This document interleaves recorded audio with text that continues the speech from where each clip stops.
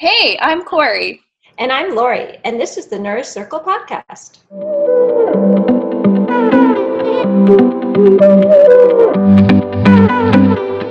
Join the band as we gather in our Nourish Circle and talk all things weight inclusive, haze, non-diet, and whatever else is nourishing us. Today's episode is brought to you by our Join the Band Teespring store. Click the link in our show notes to check out our badass non-diet dietitian merchandise. Welcome back to the Nourish Circle podcast.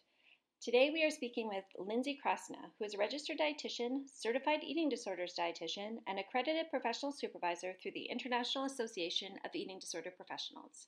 She is the founder of LK Nutrition, which is a non-diet, body-inclusive group nutrition counseling private practice in New York City that specializes in the treatment of eating disorders, disordered eating, and body image concerns. Lindsay is passionate about helping her clients cultivate more peaceful relationships with food, movement, and their bodies. She has a special interest in the individual and collective healing power of collaborative relationships. In addition to her private practice work, Lindsay serves as a New York City chapter ambassador for the International Federation of Eating Disorder Dietitians, an organization dedicated to improving the quality of care of individuals with eating disorders by improving access to eating disorder dietitians. Prior to beginning her nutrition career, Lindsay was a competitive basketball player. She completed at the collegiate level for Cornell University, followed by a professional stint in Israel. I feel really fortunate that I got to meet Lindsay last year in New York City at a workshop that we were doing, and I was so impressed with just how warm and open and collaborative that Lindsay was in that space, as well as having been able to just keep in touch with her a little bit since that time. We speak today about collaborative work, working with other dietitians, and how it can just foster that sense of community that I think is really, really helpful when sometimes we feel a little bit isolated in the areas that we are working in. We hear a little bit about Lindsay's story coming into dietetics, as well as her passion for dietetics in working with eating disorders. I feel really, really comes through in today's episode. So I hope you enjoy listening to Lindsay as much as I enjoy talking to her. Enjoy our episode today. Hello, Lindsay. Welcome to the Nourish Circle podcast. Hi, Lori. Thank you so much for having me. I'm so excited to have you on today. We were just chatting a little bit offline that it's a yucky, rainy Monday, so it's kind of nice to have this conversation to kind of bring some sunshine into the day, I think. Definitely. Yes. I am very glad that this is a planned indoor activity that, yes, gives me a good excuse to be comfy, despite the yuckiness outside. So yes. I have a nice big cup of coffee, so we can stay warm and chat. Yes. So essential. Totally. Especially for me. So one thing we like to do on the Nourish Circle is kind of just talk about any privileges or identities that you would like to share with the listeners before we get started into our conversation, and also any paradigms that you like to work from. Yeah. Well, firstly, I just wanted to say that I really like this question because I think it's something that, can give context, especially in a conversation, between two people with two different backgrounds. And yeah, I've just been thinking about this more and more for myself, how my identities and privileges, kind of intersect with my work and with my life, but in particular, probably for this conversation with my work. And yeah, I'm happy to share what they are. And I also kind of have been thinking about like how they intersect in like a 3D way. So not just kind of like what my identities are and the privileges that come along with that, but kind of how that looks and how that's affected like my career trajectory in particular.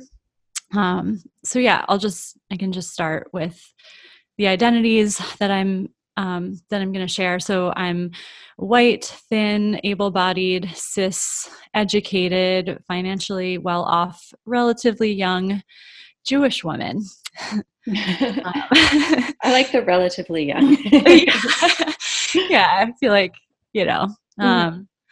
little disclaimer. It's all relative, but Yeah. So, yeah. So those are kind of some identities that that are part of me, and I think I've been thinking about like, yeah, like I said, how they've affected my career trajectory, and if it's okay with you, I can kind of share Oh, for how a sure. couple of those in particular, Yeah.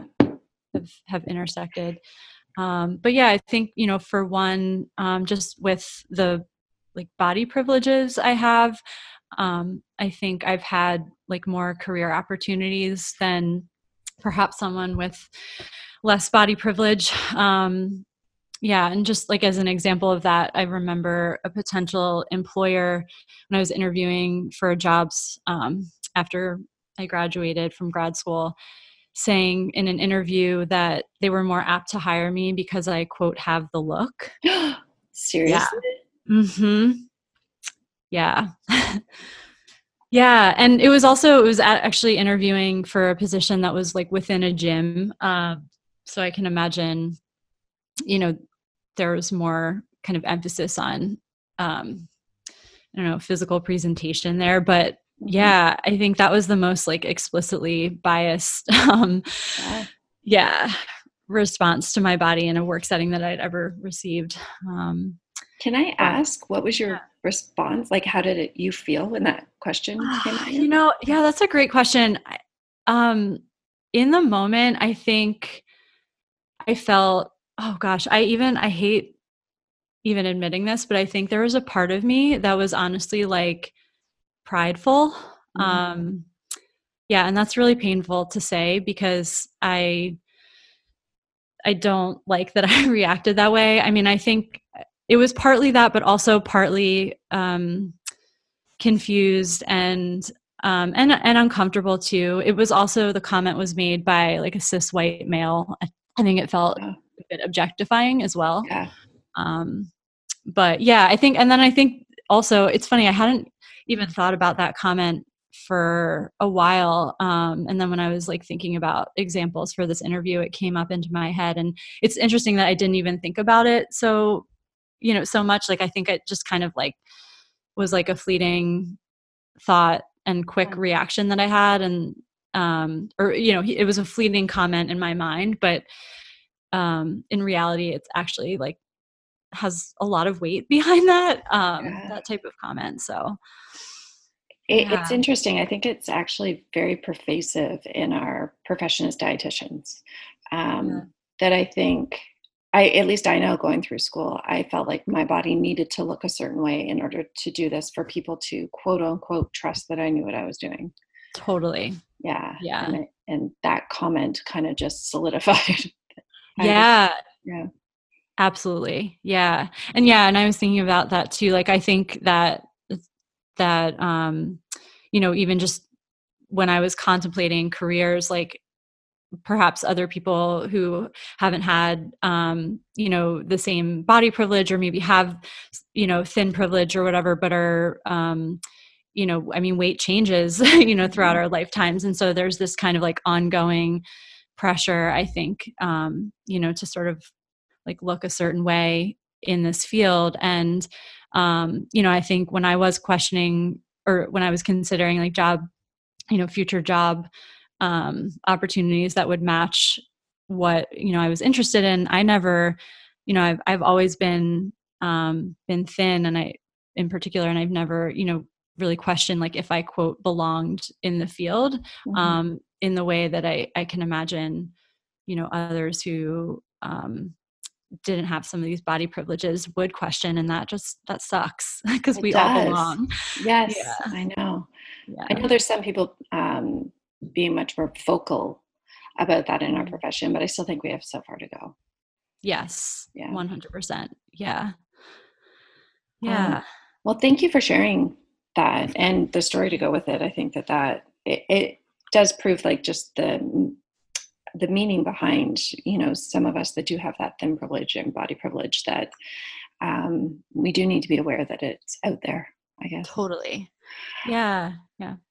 Go ahead. So I was thinking that I met you in New York this past spring when we were both at, I don't even remember the title of the workshop now, to be honest with you, having tough conversations. It's funny because it's funny you say that because I remember when we were going around in the beginning of the workshop saying why we were there. I think you went first, and I remember you shared that you didn't remember the title of the workshop, and I was like, oh my gosh, thank God, me too. Totally. I think neither of us, we just really loved right. Fiona Sutherland, and we're like, we're here for you. Totally. It was, oh, you're going to New York? That's not far from where I live. I can get there. Yeah. And I think right up until the day, I was like, oh yeah, what are we learning today? But it was tough conversations now that I'm thinking about it.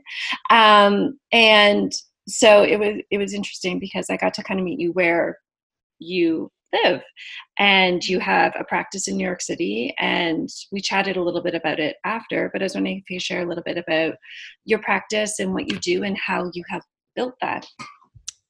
Sure. Oh, so many great questions all layered into one. Sorry. No, it's great. Yeah. And so my practice is called LK Nutrition. Yes, based in the great city of New York. And I didn't answer your question prior, but this kind of goes along with describing my practice. So the paradigms through which we work are health at every size, intuitive eating, non-diet approach. And I would also say we're striving to practice through an anti-oppression / social justice lens. So yeah, that's kind of the general practice description. And then it's made up of myself and two associates, Ashley Perrone and Kimmy Singh, who I believe Ashley was already on board when you met. When you and I met, we were at the workshop together, and Kimmy was just kind of getting onboarded. So you got to meet the whole team. Yeah. And and we all specialize in eating disorders and disordered eating, but we each have our own kind of mini, specializations / personality / flair. So Ashley specializes in working with kids and teens and families, and she also works with adults too. And then Kimmy has a specialty in PCOS and a special interest in weight stigma as well. So. And then what do you specialize in? Oh yeah, right. I actually just specialize in eating disorders and disordered eating. Okay. Yeah. And do you see mainly adults? I do. Yeah. I've seen teens. Earlier in my career, or in my private practice, I should say, I started out with seeing teens as young as like 13. And I kind of decided after some time that, I just, it really takes a special person to work with teens. And it's not that I don't like teens. I just found that the work is, it's more kind of involved with the family, and it wasn't kind of nourishing me in the same way that working with adults was. So thankfully, Ashley takes the bulk of those cases, and I'm very grateful to her for that.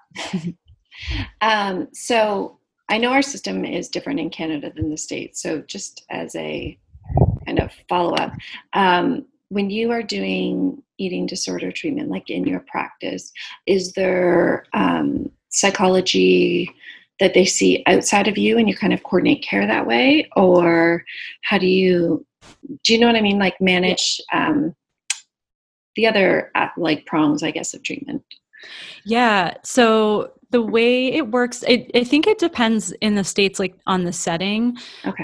So like when I worked in treatment centers for eating disorders, the kind of multidisciplinary staff was all in-house. And, in private practice, the way that it works is, clients will come to us, and if they already have a therapist or a doctor that they're working with, then that's great. And we just, kind of collaborate from there. But if they don't have a team, generally speaking, we'll kind of help facilitate that. So I really try to, keep a strong network of like-minded psychotherapists and psychiatrists, doctors, things like that, so that if a client's coming in, without that support, that we, can help connect them with those services. Mm-hmm. That's what I was thinking, because you are working from that social justice lens, and then health at every size and non-diet.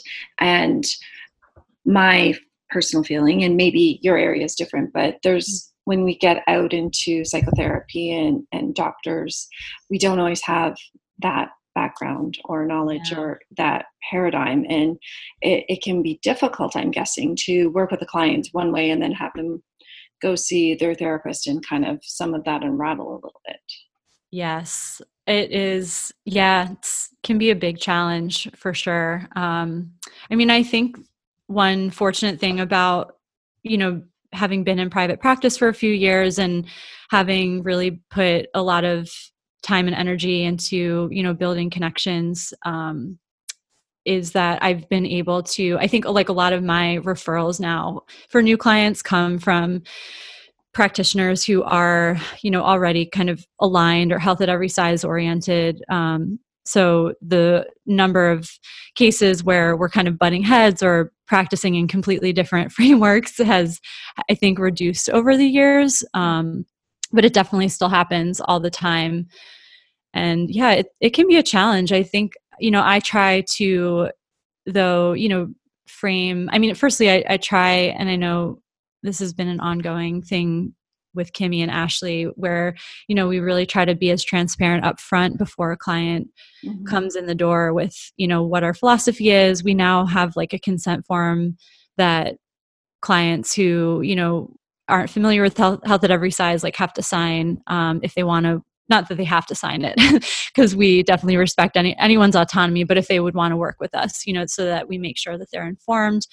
And if their respective treatment provider isn't aligned, I try not to kind of talk about our philosophy as right or wrong, but just, explaining the reasons why we practice in the way that we do, and allowing the client to kind of make a decision to, work with the team that feels right to them. And, some people choose to stay with their other practitioner, even if they're not, aligned with us, and find that they're still getting certain things maybe out of the work. But yeah, it becomes a challenge, and it's messy, and it's an ongoing, I think, situation to navigate as, more and more practitioners, adopt, a health at every size alignment, hopefully. Yes, it would be nice. And then, so I guess you have that culture within your practice of being health at every size. And like, I know Kimmy through ASDA. And so that's how I originally met her. But I'm just wondering, like, how difficult was it for you to, or was it difficult at all, I guess, to create that culture of a non-diet, HAES-informed practice? Because I know, like, our education really doesn't give us much of that. So when people are first looking for work or coming out into the workforce, they're not aligned right away, I guess. Yeah, definitely. I think the benefit to me starting off solo really allowed me to get more firmly rooted in working in the way that I felt was most ethically based before hiring anyone else. And so I think that was really helpful, versus if I was kind of still figuring things out and hiring people at the same time. I think that would have been, really messy. And perhaps, not good for anyone. But I think, so I think doing the work myself, just through my own supervision and delving into, trainings and resources and stuff like that, and being really firm in what I believed helped me kind of figure out who was going to be a good match for expanding the practice when it came time for me to think about that. So, with Ashley, who was my first associate that I hired, she, somehow she's just a gem, but she came in having had really great training and experience in her internship with a practice that was Health at Every Size aligned, and also happened to specialize in, child feeding through like the Ellen Satter Division of Responsibility model. I know. Yeah. So that's great. It was just totally lucky. So when she came in, it was just like a really natural fit. And, but we had, different kind of learning experiences through, just in continuing to kind of firm things up with regards to, how we practice. Like I mentioned, like with the consent form, I never used to have that when it was just me solo. And then when she came on, we had kind of a situation where we realized like that would be really helpful, just to kind of like be more transparent across the board. And, so I think, the culture was perhaps like the groundwork was laid for the practice by me, but, Ashley came in and just like so naturally kind of filled this new niche and added her own gifts, and the same thing with Kimmy. And they were both already not only aligned, but like they were teaching me stuff, so, and continue to. Mm-hmm. Yeah. So I think if anything, it's just, it's been a team effort. That's wonderful. It sounds so lovely to have a practice kind of firmly rooted in your beliefs and your way of practice. Yeah. So since you work predominantly with eating disorders, I know there's a bunch of different modalities out there, and I've had questions from new grads and actually people just kind of getting into eating disorder treatment about different modalities and how they align with Health at Every Size. So I was just wondering if you could speak a little bit to the types of treatment modalities that you work with that you find fit into this paradigm. Yeah, that's really interesting. Can I ask I'm curious about the students that you said are interested in different modalities and how they align. Do you have any specific modalities in mind, or? I think one question I had was around like family-based therapy, which I think would be more, I guess, a question to ask Ashley, since she does most of the kids stuff. But even when it comes to like meal planning and who's in charge of feeding, and I know there's some talk about, do you go into intuitive eating, or how soon do you go into intuitive eating? Which I think, I always try and say, it's kind of different for everybody, but I'm just kind of wondering how you manage that type of thing. Does that make sense? Definitely. Yeah, okay. No, that's really helpful. Yeah, I would say that, firstly, every case is different.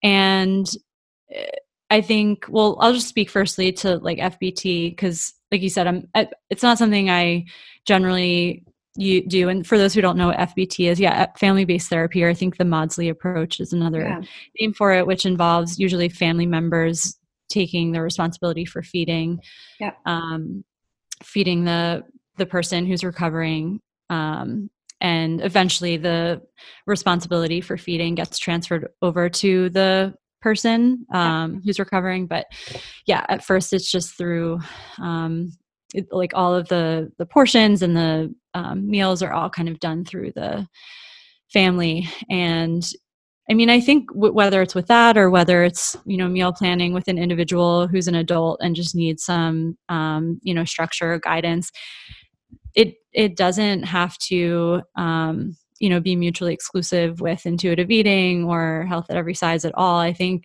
I see intuitive eating and Health at Every Size as more like umbrella paradigms. And then, within that, there are different, modalities that might be needed to kind of help get someone to a place of better health. And I use that term in quotes. So, I think the one I probably can speak to more, because it comes up more in my work, is like how to like meal planning, or like just a meal plan in general, intersect with like intuitive eating. And firstly, I think intuitive eating often gets talked about in such a polarized way. Like it's either you're eating intuitively or you're not eating intuitively. Yes. And it's much more nuanced than that. And also, for anyone that's read the book, which I would highly encourage one to, if they're in the field or, speaking about intuitive eating, it's important to have read it. And there's 10 principles.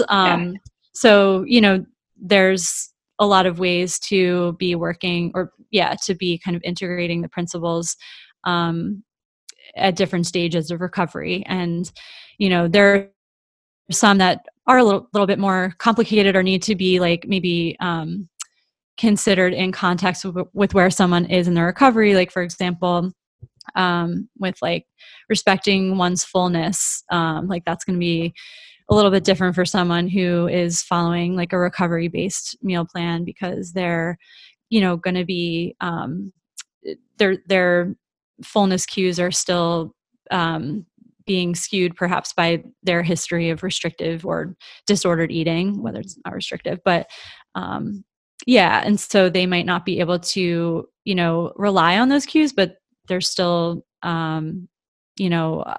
a practice of identifying what fullness might feel like, that can start at, any stage.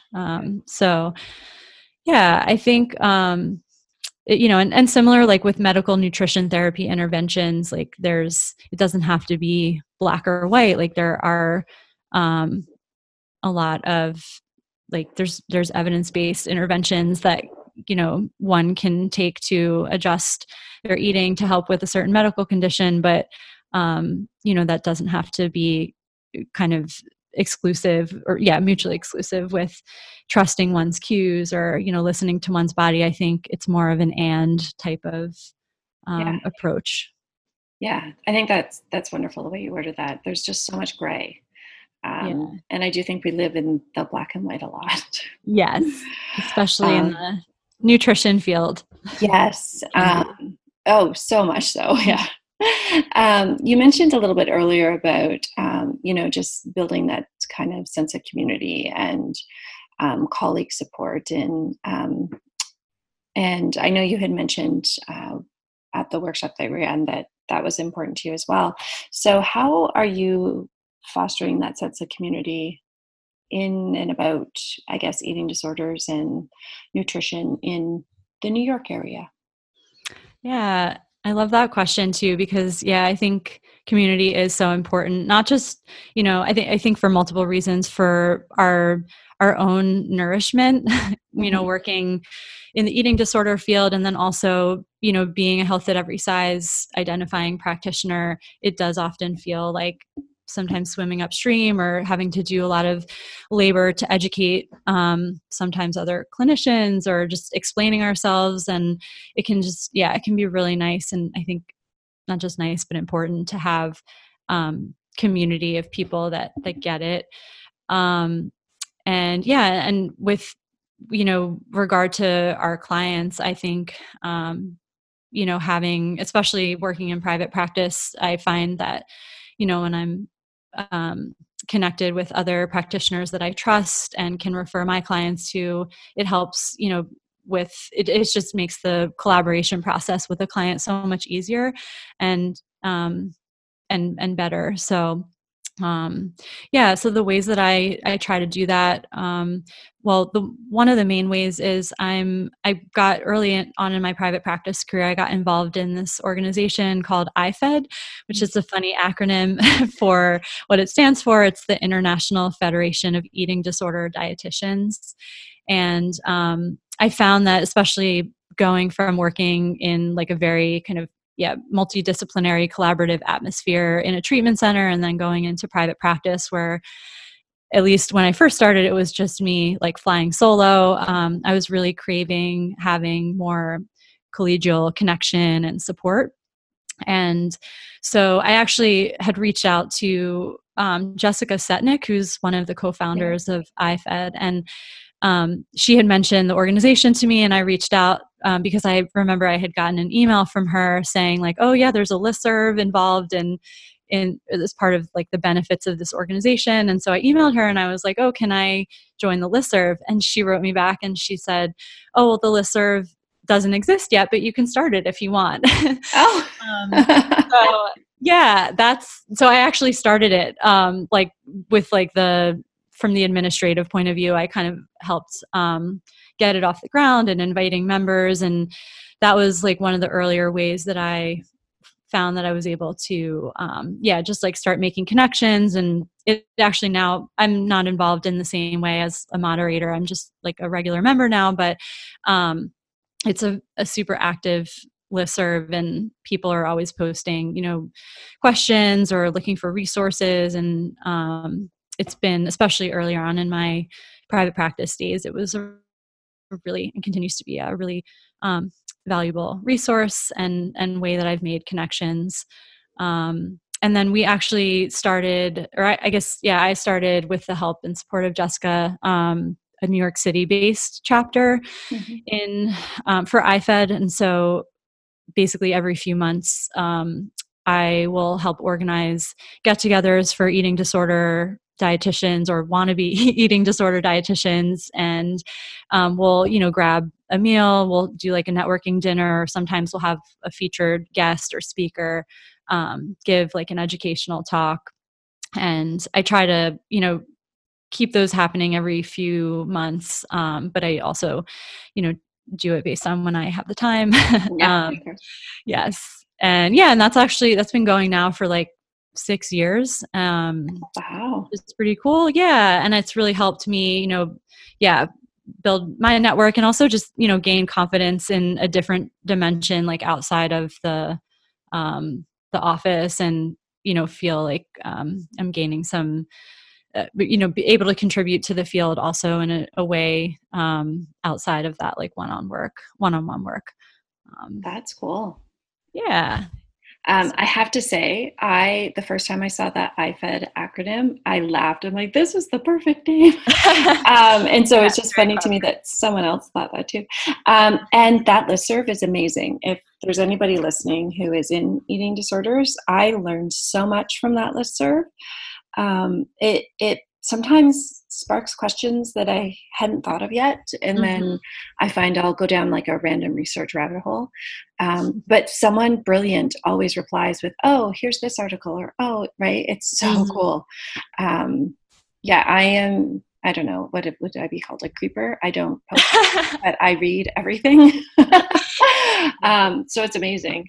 That's funny, because I was going to ask if you were on it, because I don't remember seeing your name pop up that much, but no, never. That makes sense. You're more of an observer. That's great. Yeah.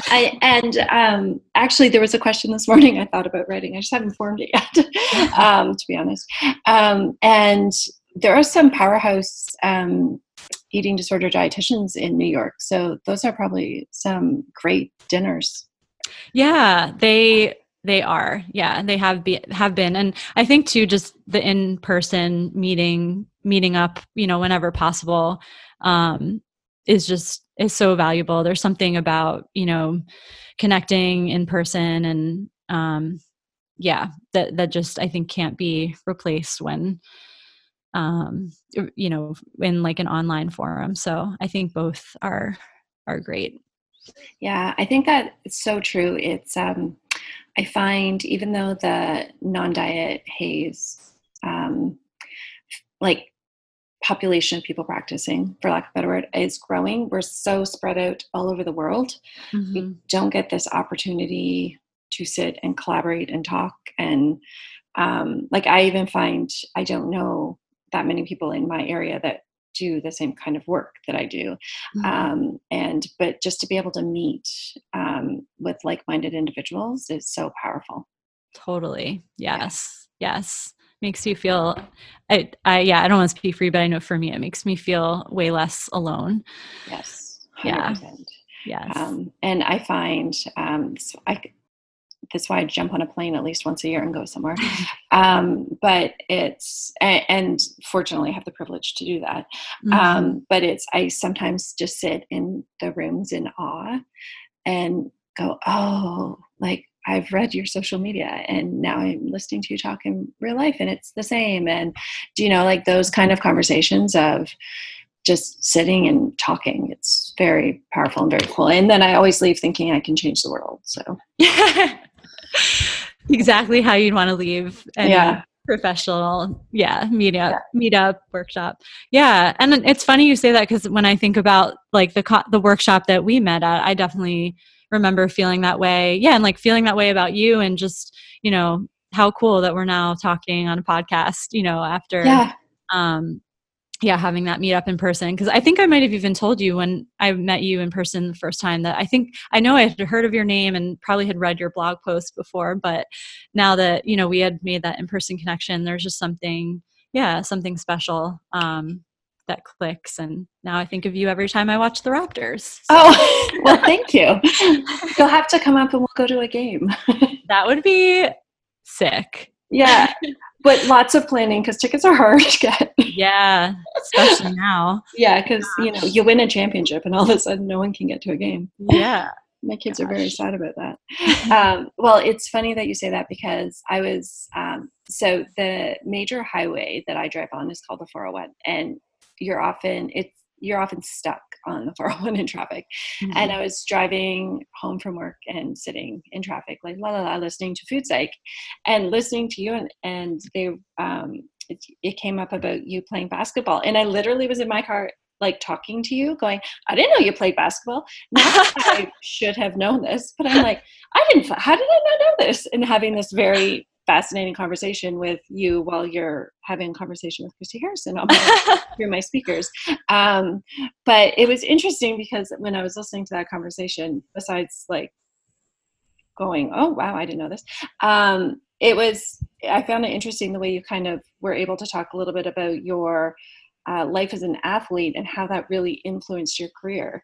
And I was just wondering if there was kind of any of that you wanted to share before we ended today. Yeah, sure. That's so funny that you were having a faux conversation in the car. Now we can have a real one. I know. Now I can actually ask.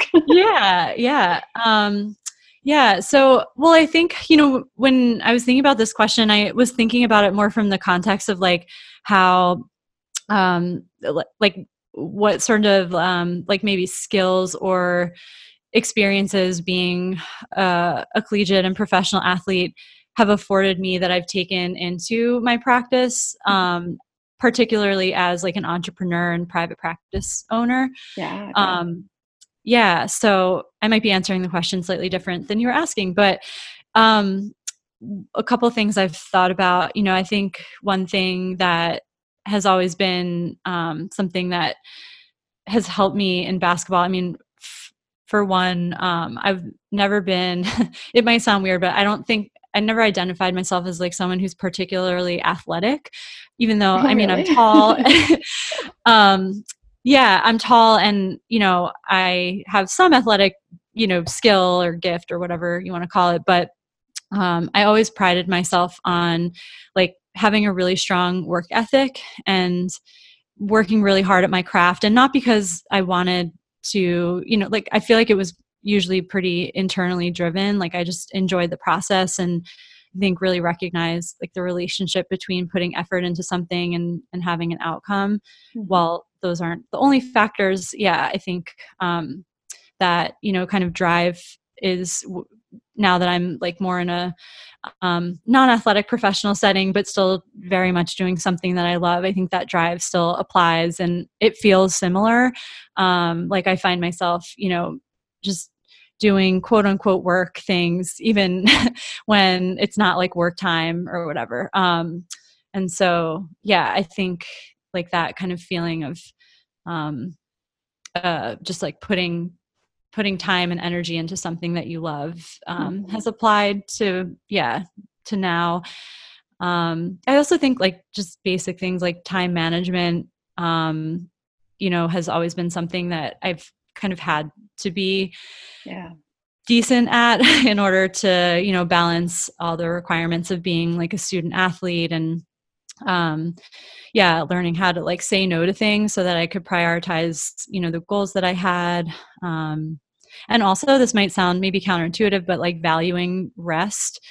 I actually credit my dad with this, because he was always harping on me, like after practices, to stretch, and he would like take me into school late if I didn't sleep enough, and like wanted to make sure I was getting enough sleep. And yeah, would kind of make sure I wasn't overdoing it with my training. And I think in that sense, yeah, I think it just kind of helped me, you know, now like as a, like a small business owner and private practice person. I mean, it's helpful to know kind of when to, you know, when to push the brakes and when to accelerate and kind of know what I need in that way. So yeah, I think being an athlete, you know, maybe in a totally different forum, but kind of being quote unquote successful in that realm does require, you know, intuition around that stuff. It's interesting that you say that.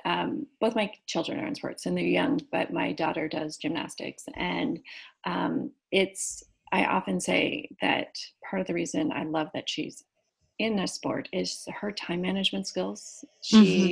And her ability to be like, no, I need to stay home tonight and sleep. I'm a little bit tired, or I'm starting to get a cold. Like, she's, for her age, like just like more in tune with herself in that way than I think I ever was at that, because we've done a lot of talking about rest and making sure, you know, you take care of yourself in that way. But I want her time management skills. Yeah. I'm a little jealous of them. I'm not going to lie. Well, maybe she can teach you a thing or two. Yeah, no, I think, yeah, it's funny because I also had a younger brother who played basketball also competitively and like in college. And, you know, I wonder too, like how much of it is the time management stuff is genetic versus learned. With him, he's like, I mean, he definitely has gotten better, like as an adult now, but I remember my parents like joking saying like I always had a planner with like stickers and color coded like organizational. He would have like papers like splayed all over the place, and but it seemed like it worked for him, whatever system he had. So I identify with your brother there. Yeah. I'm not gonna lie. Everyone's different. Well, my daughter loses her water bottles everywhere. And I'm always like, see, she can do everything else, but she can't keep track of a water bottle. So there's always something, right? Yes. No one's perfect. No. Yeah. Was there anything else that you wanted to chat about at all today, or? I think nothing major is coming to my mind. Yeah. I think we covered all the questions. Yeah. The big things. But yeah, I love the, you know, concept and premise of your podcast, and thank you. like, yeah, I'm honored to have been a guest and to have met you. And thank you. Oh no, you're on my list of people I have met that I now need to talk to. So I'm so excited. We'd like to end the podcast with a question of what is nourishing you now? Yeah.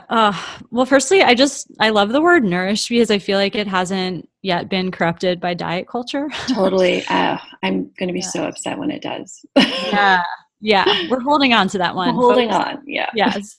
But yeah, I think, let's see, I can divide this question up into professionally and personally. So I'd say professionally, my clients and my associates are always nourishing me.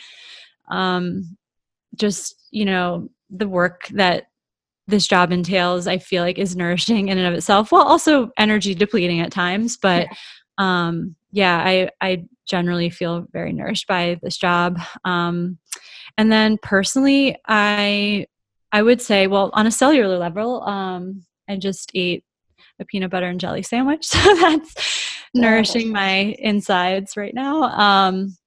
And yeah, also random, but I've just saw twice Jagged Little Pill on Broadway. Is it good? It's amazing. It's like the best Broadway show I've ever seen. And yeah, I figured you might know about it, given I know Alanis Morissette is from and Canada, right? Yes, and that album came out like in my middle of my teen angst years. Oh yeah. It's perfect matching time. Yeah, it's phenomenal. So yeah, next time you're in New York, or anyone who's listening that is in New York, highly recommend. Oh, for sure. Yeah. That's amazing. Yeah. Oh, now I have to plan a trip, I think. I was trying to convince the kids to go see the Harry Potter one, but now maybe I'll just leave them at home and go by myself. Yeah. Yeah. Yeah, this probably isn't kid friendly. So No. or maybe no. you could take them to that and then go to this yourself. Oh yeah, I'm sure I could find a babysitter. That's so cool. So if people were interested in finding you, or if anyone in New York happens to be listening and wants to find you, where is the best place for them to look for you on the interwebs? Yeah, I'd be happy to connect. I would say best place would be my website, which has links to my, email and social media accounts. But my website is www.lknutrition.com. And yeah, all my social handles and stuff are on there. So probably best just to go through that. Yeah, we can chat. So cool. Well, thank you so much for joining today. It was so awesome to talk to you. And the offer stands. If you come to Canada again, because I wasn't available last time you were here, we will definitely go to a Raptors game. I would love that. Yes. I loved Toronto so much / the greater Toronto area. So I'll definitely be back. I'm just far enough outside that I have to plan a little bit to get downtown, but totally do it. I get it. Yes. Awesome. Rain check. Yeah. Well, have a wonderful rest of your day, and thank you. Thank you. Thank you for listening to today's episode of The Nourish Circle. Don't forget to like us on iTunes or Spotify and subscribe so that you never miss an episode.